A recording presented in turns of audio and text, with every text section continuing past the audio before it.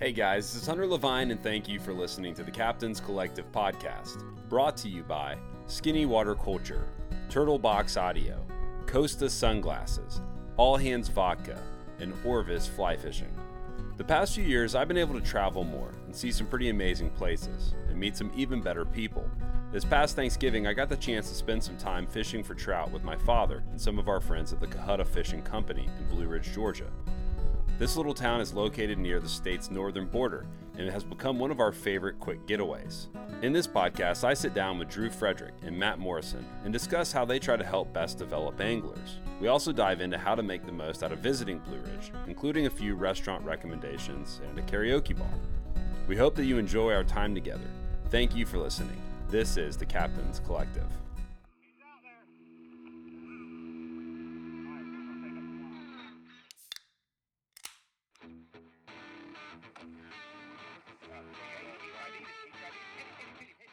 I'll say it's anything you choose, I think it picks you. You know, it's genetic. Let everything else stop in the world and just be quiet. And it's amazing where your mind goes at that point, and where it doesn't go. And sometimes just that quiet space is what we need, and especially in this day and age. If you have a fly rod in your hand, it's this tool that takes you to beautiful places. You meet hopefully wonderful people, and it's just this cherry on top of this outdoor adventure. When the fish is coming, that shot within a shot, that timer starts. Beep, beep, beep, beep, beep, beep, beep, beep. No one else knew anything anyway, and you just definitely making it up as you're going along. But so what Grandpa and Dad would tell me is like, all right, where's an old big trout laying out there? Where's his shaving cream on the water? Where's he been shaving this morning at? So look for his shaving cream on the water, and that's where he's going to be. Well, awesome. Hey guys, thanks for making some time today. We're pre-Thanksgiving, and we're hanging out in Blue Ridge, Georgia. I'm on a father-son pre-Thanksgiving fishing trip. Excited to head out with Matt tomorrow and do a little float trip here, but we wanted to carve out just a little bit of time today to sit down with some of our friends at Cohutta Fly Fishing Company. Round two, sitting down here in this dungeon,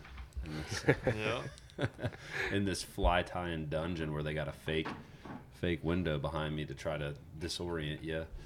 But man, what a great place, what a beautiful city, and I'm looking forward to having you guys on. Can you guys just give a quick introduction of kind of who you are and what you do here at Cohutta? We'll start with Matt.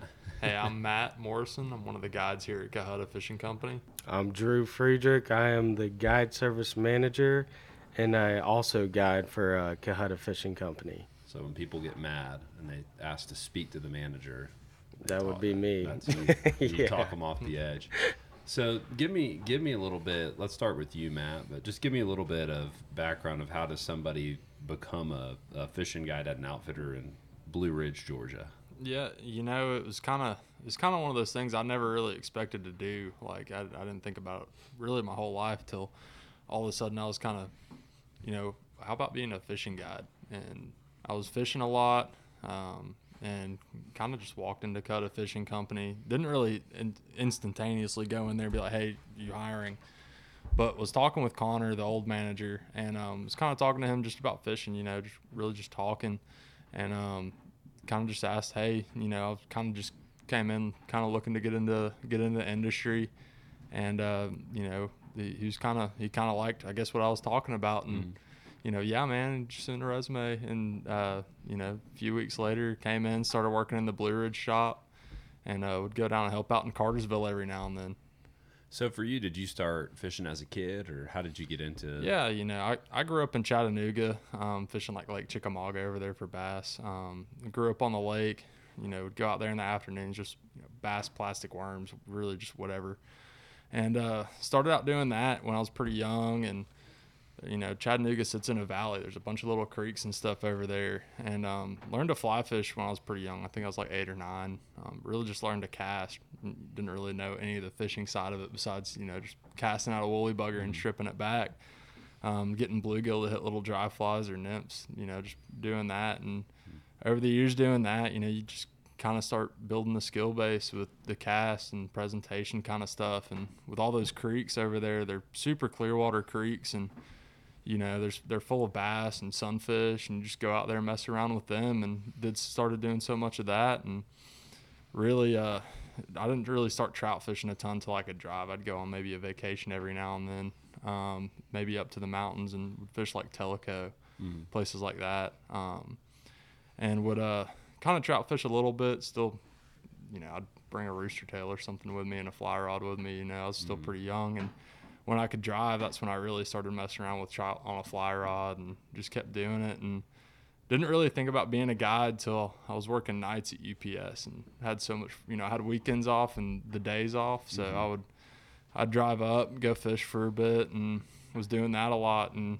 that's when I, started getting pretty good at it and was teaching all my friends how to do it too. Like my dad didn't know how to do it. None of my friends knew how to do it. And so I was kind of just, kind of taught them and brought them along with it with me. I had 2 friends that really kind of started liking it, and kind of just was going off on weekends and stuff on my own fishing, and it kind of ended up here. That's when I decided to make the choice. So you're doing UPS night shifts. What did that look like? Hard. It sucked. You just unloading boxes from 8 p.m. basically moving boxes from a conveyor belt into a truck. You'd get 3 trucks and pack them as tight as you can, really. What are the hours like on a night shift? It was usually like 11 to 8 or 9, and then like Sundays were like 9 to 9, something like that. And when I pretty much was going there to be a UPS truck driver, and kind of glad I went ahead and made the decision to switch. I didn't like working nights at all. I'd say the biggest plus with that was being able to actually, go fish in the morning when you got off, or you'd have the weekends, and really just kind of hated it, to be honest with you. Yeah, but I kind of wanted something different. Yeah, I bring that up though because I've met people that work nights, and it opened up a really good opportunity for them to learn fisheries. Yeah. But I've always been curious how people manage their time and sleep. It's terrible sleeping during the day. You just feel bad. Yeah. You get but you would go disconnected fish from and then everyone. sleep like lunch to work or something like that. Yeah. Like I'd probably, usually how I would do it is either I would go fish a creek. I lived like 10 minutes from a smallmouth creek and would go mess around with those. And I'd go do that for a couple hours and sleep, or I would go home and sleep a little bit, and then I would just go fish. Like if it was a weekend or something, I'd go home, sleep, and then I'd just go fish. I'd run, like especially once I could drive, that's when I would spend some time. Like I'd go up to Hiwassee River and go fish it for the last half of the day or so, because you don't really have time to make an hour and a half, 2 hour drive somewhere to go fish for trout, whenever you're working nights, and so I'd really just do that on the weekends and wait around where I could, really. Who taught you to fish? Because you said later on you're kind of teaching your dad the fly side of things, but so like my dad, he bass fished a lot, so like we'd just go out there with like plastic worms and stuff. We'd go out, not always catch fish, but maybe 1, 2 on a good day more. But it really just got me into fishing. Like one of my first memories of fishing, and this is probably what's kept me into it for so long, was just catching like a 8-pound bass off of his dock when I was little. That was one of my first fishing memories. And kind of just always stuck with, always like going fishing. He had a bass boat, so we'd go in it every now and then. But like once I kind of learned like what fly fishing was about, and kind of learned what trout were, they were just such a cool looking fish that I thought, I was like, man, I want to catch one of those. And went to this camp. That's where I learned how to do the cast, and basically they would teach you how to do the cast and take you to a pond.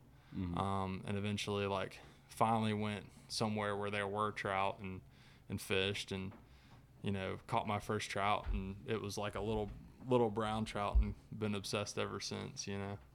Yeah, and it's kind of cool hearing you talk about the camp, because I know you guys got some schools here that you do kind of similar, and we'll dive into that a little bit. But before we do that, Drew, give me the rundown. How does somebody become a fly fishing guide service manager? Yeah, so kind of the same little story. I didn't wake up one morning when I was little and was like, man, I want to be a fishing guide. You kind of just fall right into it. But I grew up fishing my entire life. It was kind of, my grandpa obviously taught me how to fish with like a bobber and a worm, whether it was up in New York on Keuka Lake or down in Captiva fishing with pinfish. But if you go back and look at pictures of me as a little kid, 9 times out of 10 I'm fishing or holding a fish. And I grew up on the Etowah River, which is down in Cartersville. And I grew up fishing for striper and spotted bass out there. And I think I was 14 or 15. I saw somebody fly fishing. I was like, man, that looks crazy. I want to try that. So I got a rod set. I got an 8-weight setup because I was fishing for bass and striper. And it was right in my parents' backyard. I could go out anytime I wanted.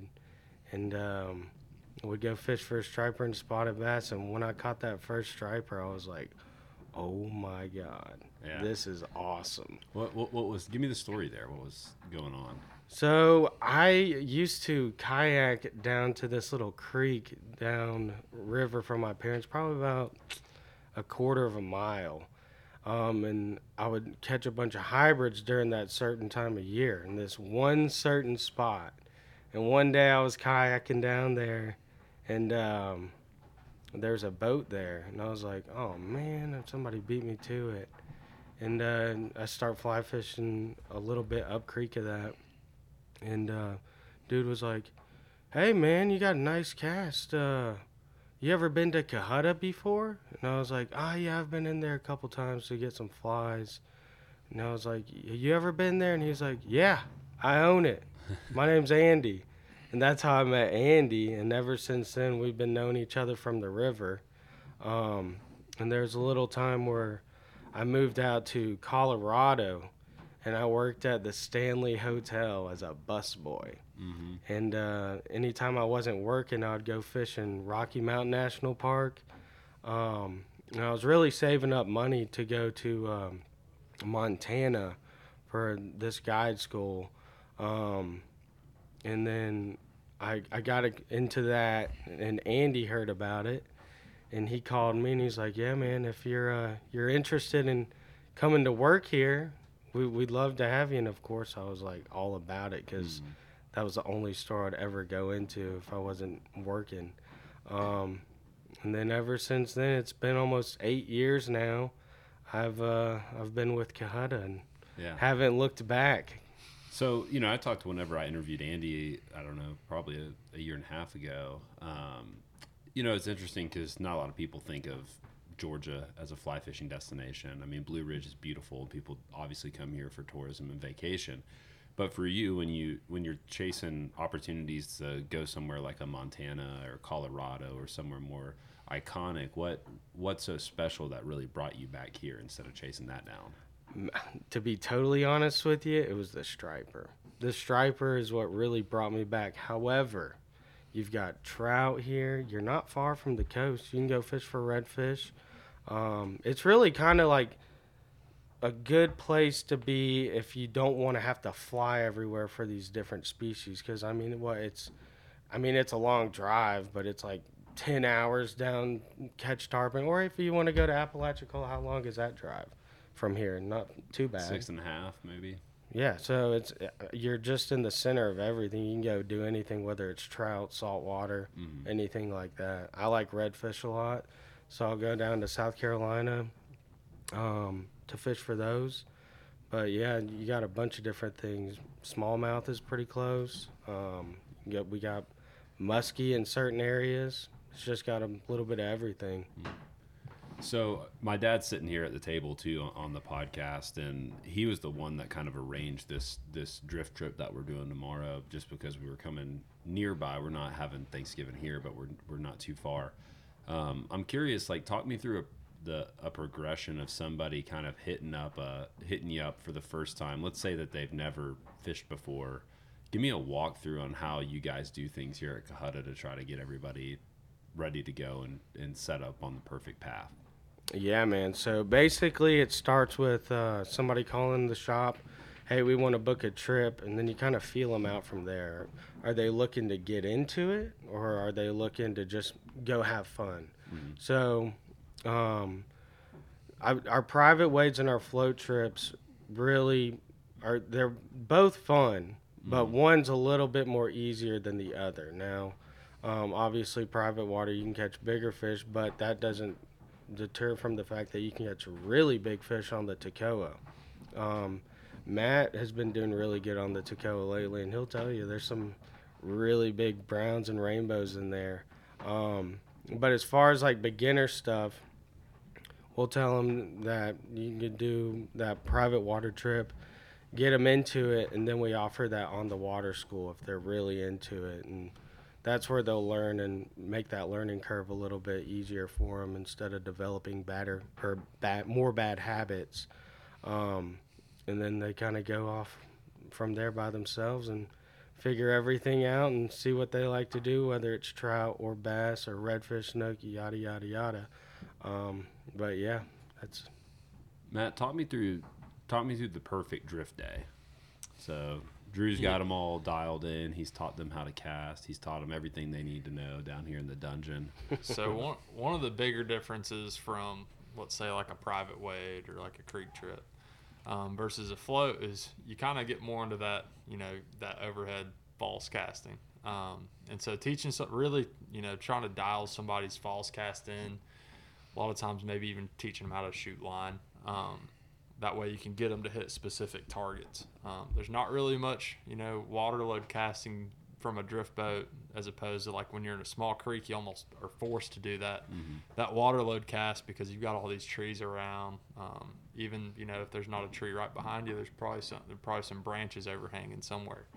And so typically like that water load cast hanging downstream, lift up, drive forward, and you're out there. In a drift boat, you're almost forced to really do that overhand false cast. And so, that's kind of also one of those people's next step. Teaching, going from that water load cast, they really feel kind of what that rod's supposed to feel like. Feel that rod load up with the line and then having that line, like almost that loop layout for you. Now the next step is you're kind of teaching them how to do that overhead cast, watching them actually throw these loops. And that's one really cool thing about it is, especially if it's someone you've taken before, maybe on a private wade, and then taking them to a float, you've kind of got them doing the whole thing now.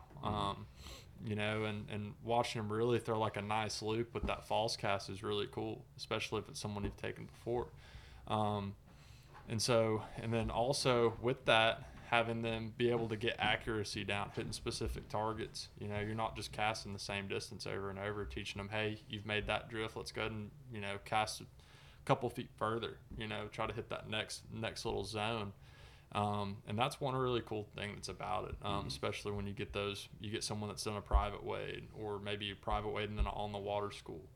Because especially in the on the water schools, you're teaching, the whole thing. But when it comes to that float trip, you're kind of putting everything together. That false cast, catching fish, as well as like the mending and everything else that you've already built upon with that private wade.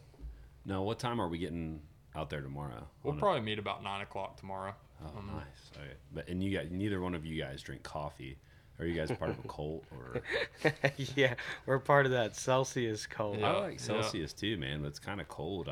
That's all right. You got to embrace it. Yeah, that's just a little out there for me, to be honest with you. But I'll have my coffee and beer and all that stuff.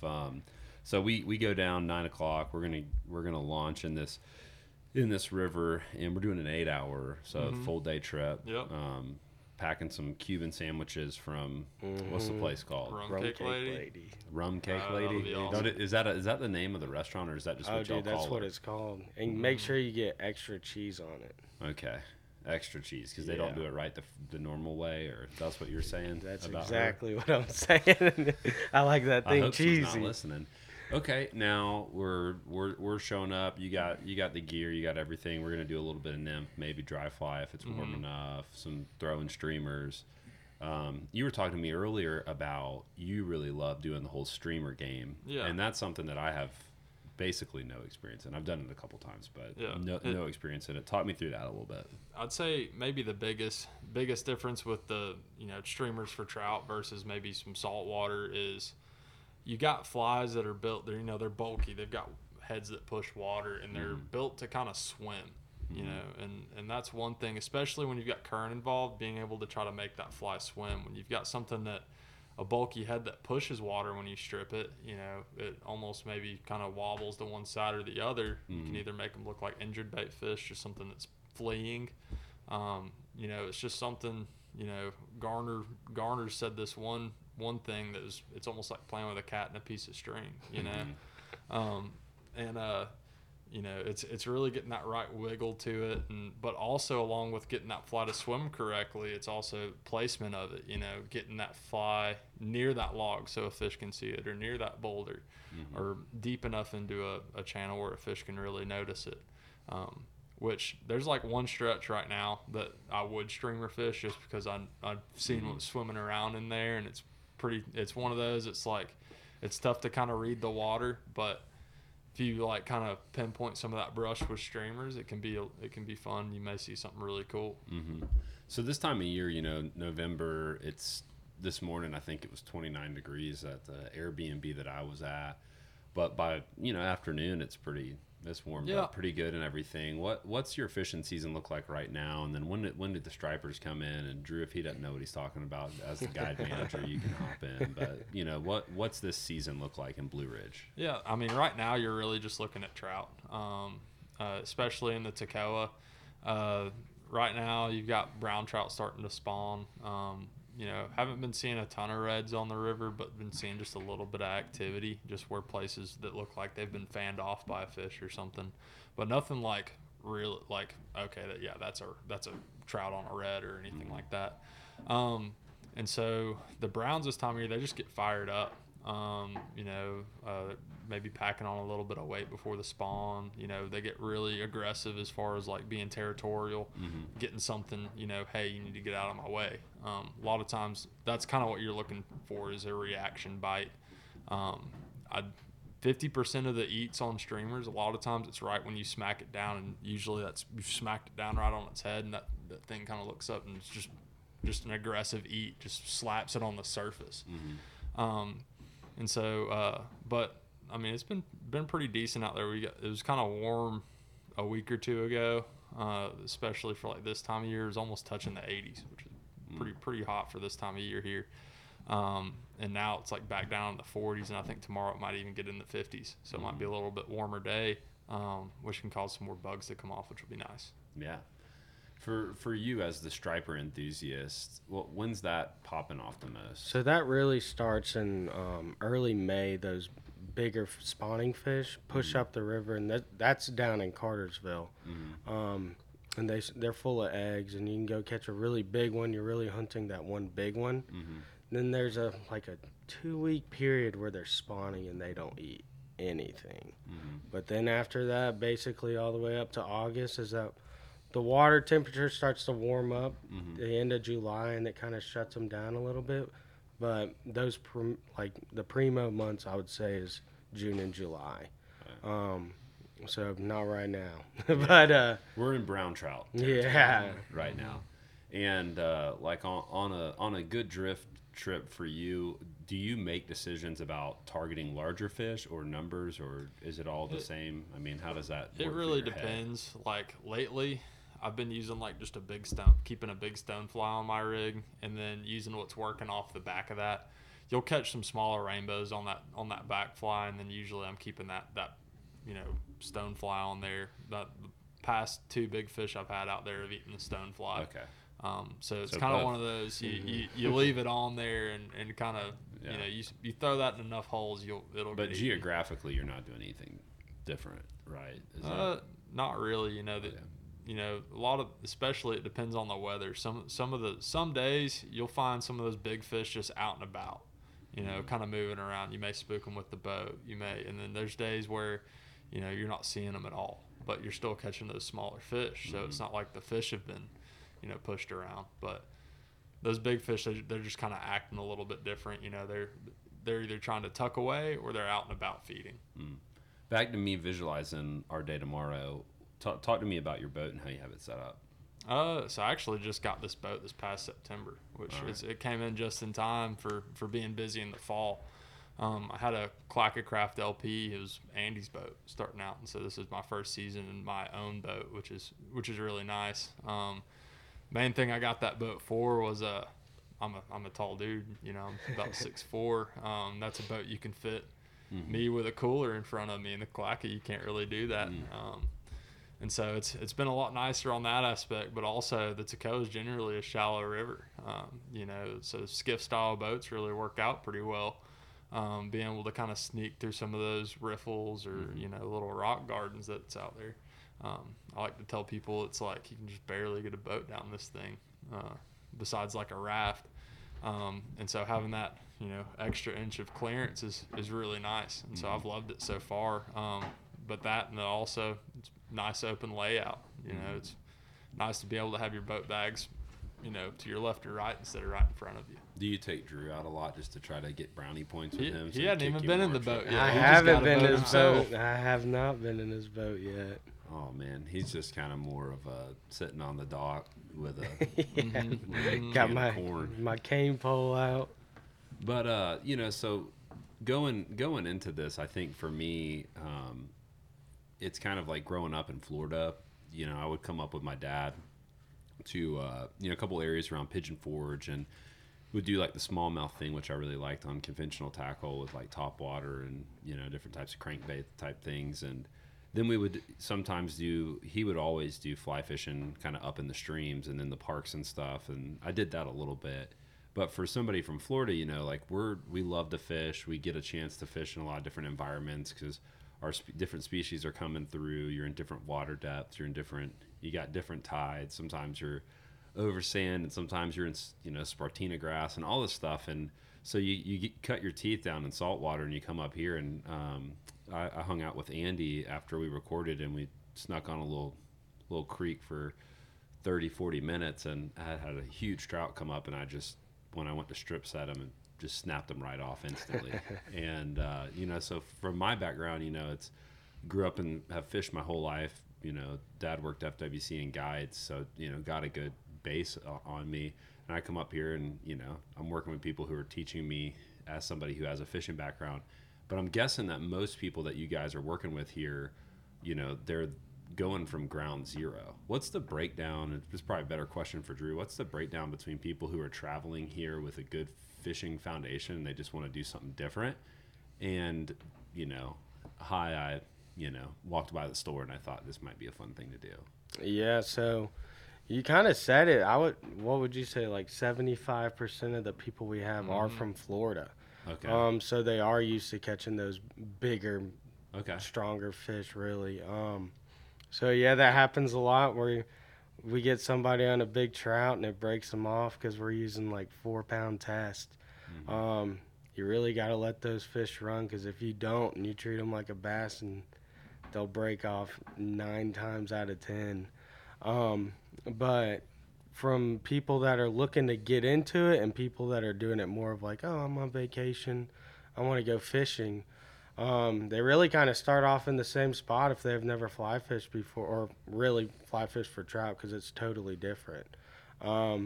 So yeah, we just take them out and get them trained up and dangerous enough to get out there. And really, if you're like me, I'm one of those people that you can throw all the information at me you can, but if I'm not actually doing it, then I'm not going to remember any of it. So we give them all a little rundown at the beginning, and then it's really repetitive in the way that you're casting. So naturally, if you're doing it correctly and you keep doing it, you're just going to get a little bit better. And sometimes it takes a couple fish before they're like, okay, I need to really do this next time. And then it's hard to say how many people have not caught a fish and been like, I don't like this, because they all love it. So they get addicted instantly almost. You know, Drew, one of the things, we've been coming here to Cohutta probably 3 years we've been kind of been coming up this way. And one of the things that really interests me is like, you know, you have the shop with all the stuff in it, and you have this opportunity to bring people along. You know, you have the schools, you take somebody out there, you give them a guided trip, they enjoy the experience, they want to get more involved in it. you know, as a guide on saltwater, a lot of times people get on our boats and we fish them, and we try to teach them a little bit, you know, as much as we have the time. But you can pull up the different leaders and tippets and fly lines. You have them right here in the store. You can go through that process and create a pretty good base of information to help bring them along before they develop a lot of bad habits. That really appeals to me from our dealings with Cohota, because you have the shop, you got the guide service, he's doing international travel. How many guides do y'all have working here? 7. 7? Something like that. Yeah, something like 7. Oh, that just appeals to me, you know, because somebody says, man, how do I get into that? You know, if they get on my boat, I can give them a little bit of this, and I can talk about a little bit about that, but really I don't have time to get into the details where y'all have that kind of worked out through the schools. That's, I mean, that's encouraging to me. The pace is different too, because you're wading in the water with somebody and you got a nice little section of water you're reading. All right, let's try that again. Whereas like we're like, okay, here's a double haul. Okay, no, that's not it. Okay, there's a fish at 10. He's at 10:30 now. He's at 11. He's out of range. Don't worry about it. We'll find another one for you. You know, it's very interesting too, because like Hunter came up here and told you about that big fish he had. He strip set on. You know, on the coast. Exactly what I was supposed to do. That's right. Locked it down That's what we say down there. You strip set and pray. That's what we say on tarpon. Strip set and pray. Don't do that tomorrow. No, we do the opposite thing. We say we get on people for trout setting. You know, with the big fish. But it's just very interesting, and I think what's really cool to me, and I mean, I've caught a lot of fish and feel very blessed about that, what I do, but I still love a mountain trout on a dry fly. Oh yeah, it's a he doesn't have to be, or a brook, a little brook. Oh, yeah. Anytime you see him come up and eat something off the surface, it fires you up. And sometimes you get multiple shots at them. You know, they'll come up and they'll miss. And I found that in the past, especially getting older, that it takes me a couple of days a lot of times just to get right on my sets. You know, my reaction time is down.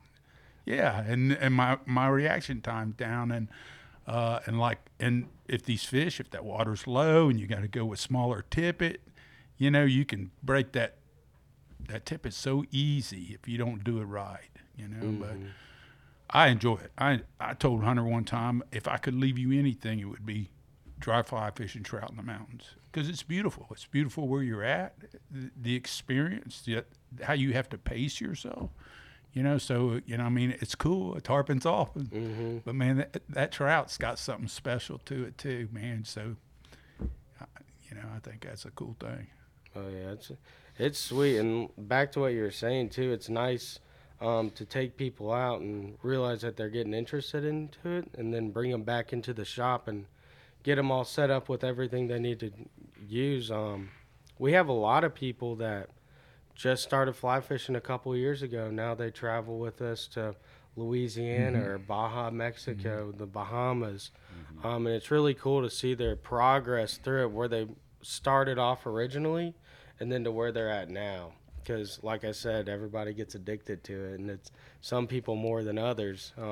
So many people are intimidated by it. You know, I mean, I was a kid when I had a fly rod the first time, and I had a little sponge spider, and I was on a lake, and it was cool.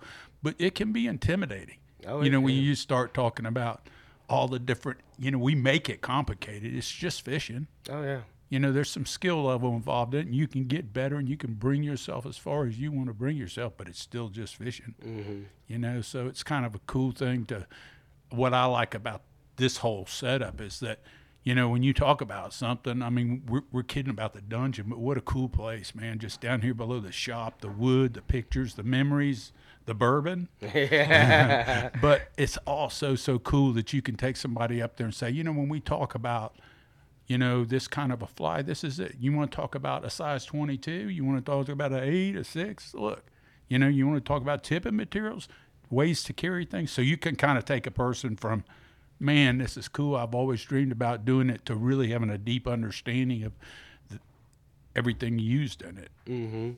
For sure. I like that. Yeah, I like coming into a different fishing culture too on the freshwater thing. Like, y'all's beards are a little more groomed. They look a little nicer. Yeah. You guys like stickers more. Let's play it. All right. What's the over under? What do you think? How many stickers does Drew have on his truck right now? I think he got probably 4. 4? Including the rod vault, maybe like 8. All right. I bet he doesn't have any coffee stickers. No coffee no stickers. coffee. Coffee. All right. How many does Matt have on his? One. I keep it simple. Man, I was trying to make. It better be a Cohutta. It It better be a Cohutta. It's a man. It's Cohutta amazing sticker. that there's not more vehicle accidents with freshwater trout guys with how many stickers they put on the back of their car. Oh, I mean, yeah. they got if they buy a product, there's like if they buy a pair of snippers, they're gonna have a sticker about their snippers on the truck. Yeah. You know what I mean? If they drink a cup of coffee somewhere, they're gonna have that coffee shop sticker. So that's just like, and I mean that's in the saltwater scene too, and in the fishing community. But it is fun to get around folks who are shaped a little differently. You know, the primary leaders in some of the brands are different. The materials used are obviously different, and I think it's really fun to just immerse myself in a different little bit of a different culture and community, and enjoy and try to learn from what are some of those things that have really shaped mountain people. and, Yeah. and I do love Georgia too. I'm curious, you were talking about when you take a client who, because you guys, so in the saltwater game, maybe if you have a team of guides, as a client progresses, they might get a chance to get openings and opportunities with more experienced guides who are higher up in the pecking order. But for there are some saltwater fly shops and saltwater outfitter shops that have full service, just like here. But for you, I'm curious, because you guys get to walk with people through so many different environments and fishing settings. On y'all's end, you can sit down on a whiteboard and say, here's what we do to try to help people get from I've never casted a fly rod to a rooster, know. But I'm curious, like, what's the DNA of a client or a person who you meet them and you spend a little time with them and you go, this person is going to progress and do well? What are like some of the DNA markers that you guys see? Yeah, so I would say, honestly, is somebody that's willing to listen. Because you get it a lot of times where you have somebody that's, because I'm 27, how old are you, Matt? 24. 24, that is a little bit older than us and have, like, let's say, background in bass fishing, all right, with conventional rods. And because they're a little bit older than you, they're not really, they want to just kind of question everything you're saying rather than going, okay, maybe I should do this. So people that are willing to listen and then apply that's where they'll find the most success. How about women? I I mean, I Man, see the women one- on the boat sometimes, and they have no experience, but by the end of the day, they fish always well. pick it They up quicker, always don't do, they? yep. They They really always do. do. Sometimes you got people, it's not that they're not willing to listen, it's just people like my dad, they're not able to listen. 'Cause they're hard to hear it. It doesn't hear you. Yeah. Old people jokes. Here go the old people jokes.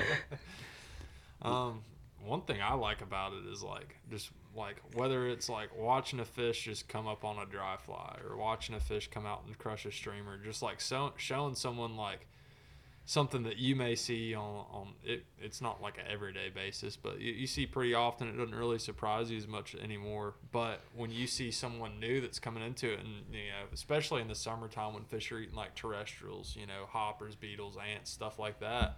And you see those fish slowly come up to it, and they're looking at it, and then they slowly sip it, just like watching the whole thing go down. And having someone that's there, like, that has never seen that before and is watching that all there with you, and it just geeks them out. And they're like, that was awesome. Just watching someone get as thrilled about it as you used to be, and it almost makes you even just as much, if not more, thrilled than them. Sometimes, I don't care how many fish I've caught. Sometimes I'm like, oh my God, he just ate it. Yeah, Can you shocked. believe he just ate that? Yeah, you get a ton of situations like that. Yeah. Yeah, we had the other day I was fishing with a friend of mine over by my house, and we had a black drum come up on a flat, and he was making a beeline. He wasn't like tailing on oysters or anything like that. And we didn't have what we would consider the right fly for a black drum. There was some shrimp around, so we had like a little shrimp fly on. We threw this little shrimp fly in front of this black drum that was, he was cruising about as fast as I've ever seen a black drum cruise, and he came right behind it and charged it just like a redfish would. And both of us were, shocked, like we had never, seen a fish eat before, because you just sometimes you're not expecting it, whether it's a species thing or whether you've just dealt with a bunch of picky fish that day, or somebody makes a bad cast, but it's the right fish with the bad cast or whatever. And I think for me, it's, to all those different environments. Like I love red fishing and I love triple tail fishing, which we've done with Andy and stuff down by us, but to me, it's like going in all those different environments. And I don't think I've caught a freshwater trout in a year and a half because I just don't do it very much, and I don't truthfully prioritize it very much. Just happen to be up here for Thanksgiving. And so to me, I'm looking forward to a day on the water doing something totally different and trying to, Matt, are you a yeller? Are you going to yell at me tomorrow? Or, you don't seem like a yeller. Yeah. Not at all. I'm usually pretty calm. Pretty calm. But we'll see. Watch you mess up and be like, oh, there it was. Yeah, that was it. Okay. Don't worry, man. You'll get it on the next one. So, we're fishing tomorrow. We're doing the Toccoa. Am I allowed to say that? Yeah. I'm going to say it anyway. And we're drift fishing. But here, there's a couple of things I think that are interesting just to wade into a little bit of water here. You guys have, I think the private water thing's really interesting. And I would imagine controversial. Yes? No? Mm-hmm. Yeah. You can own water in Georgia, technically. Yeah. You own the land, you don't own the water. Land under the so water. the access to it is But probably a lot tough. of states, like, you might not be able to get out of the stream. You can legally float through it, but Okay. as soon as you touch a rock or fish, then you're trespassing. Yeah, Okay. so there's no access to some of that, which is interesting to me. I was going to say that, when we put the GPS trolling motors on our boats, it changed a whole lot of things for us on saltwater. Because a lot of times if I was having to motor the boat, I was busy as a captain trying to work. But when I could put that GPS trolling motor and I didn't have to work about motoring that boat, I could get next to that client and really coach and talk to them and develop a relationship. I wasn't having to worry about staying on a spot or working, that boat, which you're doing on a drift. You got to worry some. You got to maneuver that boat where they go on these private waters and can wade. Man, that's a lot of one-on-one attention. It's right all there to be one-on-one able to help attention. you work through your cast, Untangle talk my to you, knots, yeah, retie my fly, get your lot of fly out of that. the tree. hold my But- beer. But all that is, I think that's kind of a cool feature too, because to be able to do that, which is different than the float trips, I'm sure. The floats, you can just drop anchor. Yeah. So Right. That's a nice thing. Yeah. But But you're I know you're going to work hard for us tomorrow. Yeah, you're going to be trying to jockey us into positions, getting our hunters' flies out of the trees. For sure out of the trees.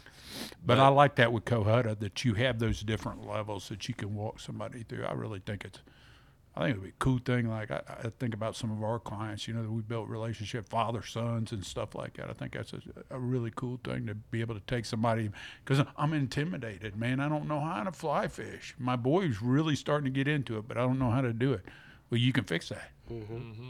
You can walk them all the way through that process. That's cool. Yeah, that was like a good little plug for Drew. Drew's eyes lit up a little bit. He's like, you call me now. Yeah, I think like the private water thing, and then all the controversy around wild and stocked and all that. Tell me from your personal view, how do you try to think through all that? Is that something that people don't talk a lot about in freshwater world, or is it something that people talk a ton about? Because I know in saltwater, with stocking programs and habitat restoration, all that, it's controversial. Yeah, to me, and you tell me if you disagree, but I think it's way cooler when somebody catches a 10-inch wild fish than like a 20-inch stocked fish, and that happens. But I mean, it's good for people to learn on for sure. But the wild fish, I would definitely say, is a lot more rewarding. Yeah, it's fun too. Like you hook like you said, a 10-inch wild fish. It'll fight just as hard as just about a stocked fish, 3/4 of its size.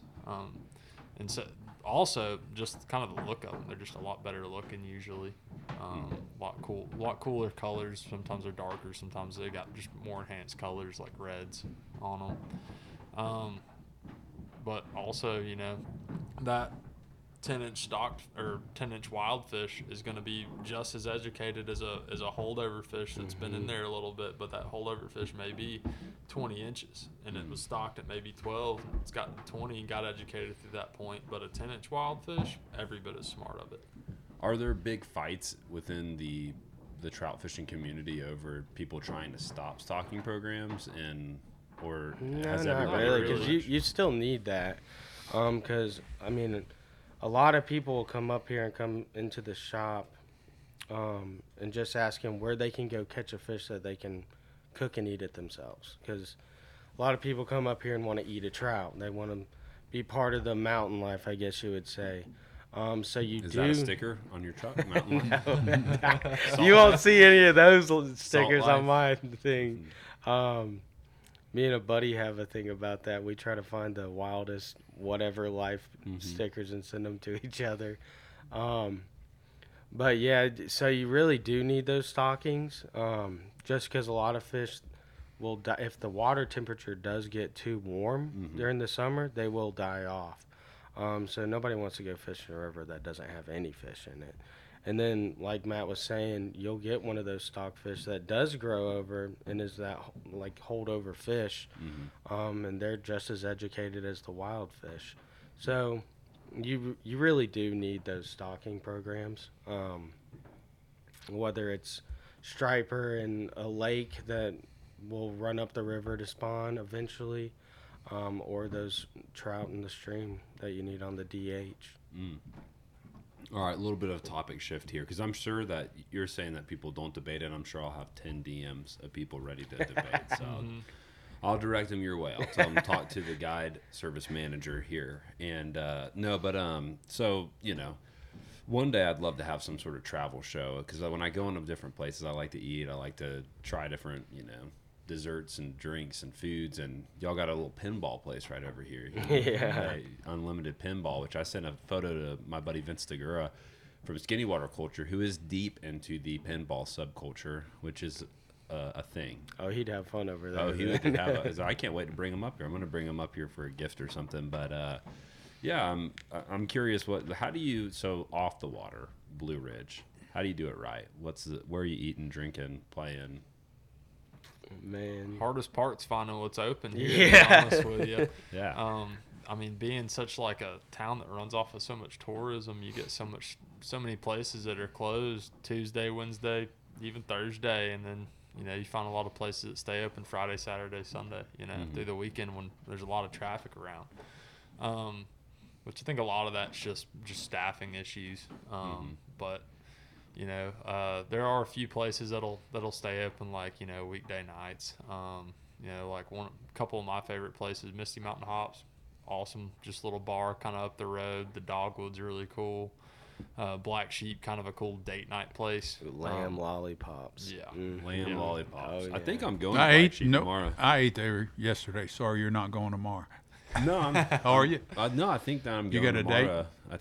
I think my mom's going to watch the kids, and my wife and I might try to get a reservation there, because I'm going to tell them I know Drew, guide service manager, put it on his tab. What about Grumpy Old Man? Is that still open? Grumpy Old Man's good. Yeah, that's one of the breweries I relate around. with that, man. I relate with that. But I wish I liked beer more. Like, I mean, I drink beer, but I like, you know, like I'll probably show up on the boat with Busch Light or something like that. Good you know? natty light. That's all you I need, mean, man. but I wish, like, you know, I wish I liked it even more, but I can still appreciate going somewhere and trying something that somebody's proud of. I mean, what about, where are you eating around town? Black Sheep, like he said, but honestly, if it's late night, a really good hole in the wall is the Blue Coyote. And Jacob, our manager, is not going to like that answer, but it's He's good. not It's here. a good dive bar. It's It a is. really good It dive is. bar. Why won't he like it? He just doesn't like it. I don't know what it is. That's how those craft beer guys are. They just don't like anything, you know? That one's right next door to us, Yeah. too. Yeah.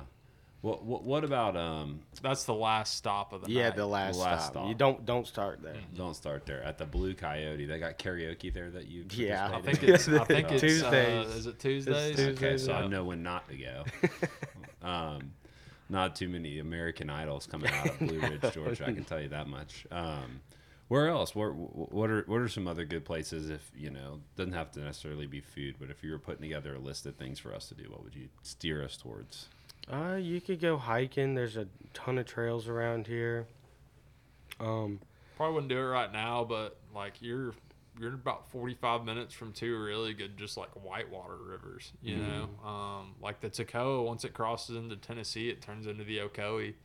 That's a really cool whitewater river that, you know, you kind of explore and see some stuff that, you know, you're not just sitting there fishing. I mean, they're cool rivers. Nantahala, that's another one. That one's up in North Carolina, and that's a good one too. Like, you go up there, maybe do a whitewater trip in the morning, and then in the afternoon there's, you know, a stretch of delayed harvest river that you could fish just above the rafting section there, and go over there and catch a couple fish before you head back. Where are you staying? My dad brought his Airstream up here.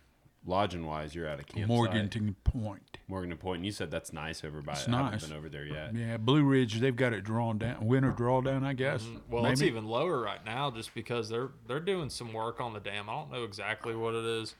From what I heard, it's something on the lower unit, so they're not doing, like, usually you have a high water and a low water. Basically, low water being 150 CFS, high water's 1,500.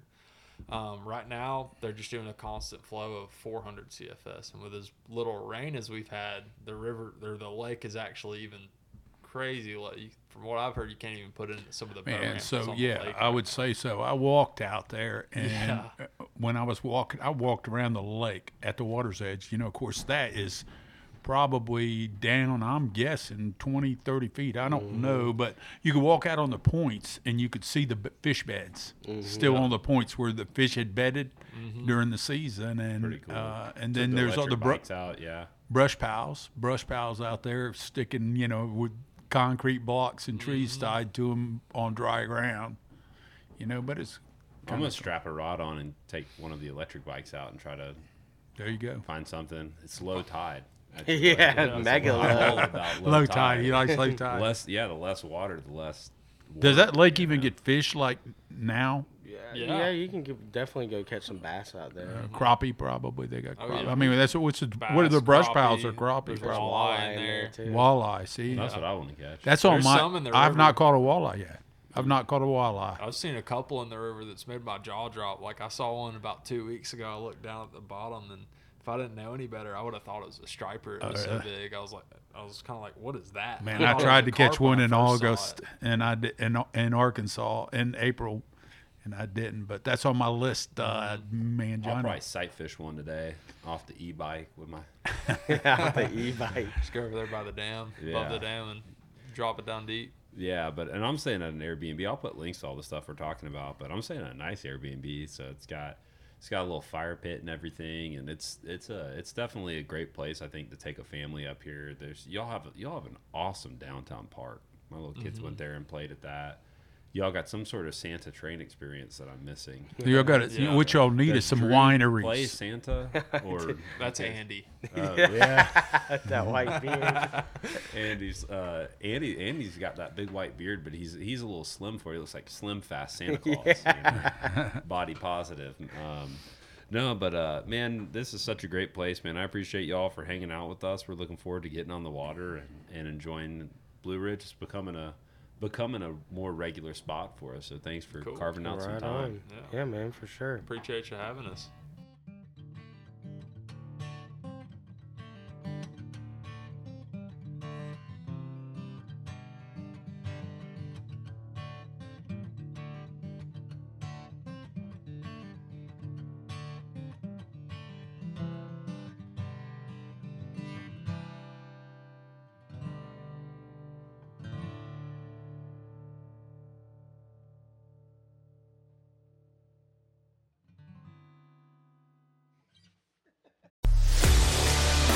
A life that has the stories to back it.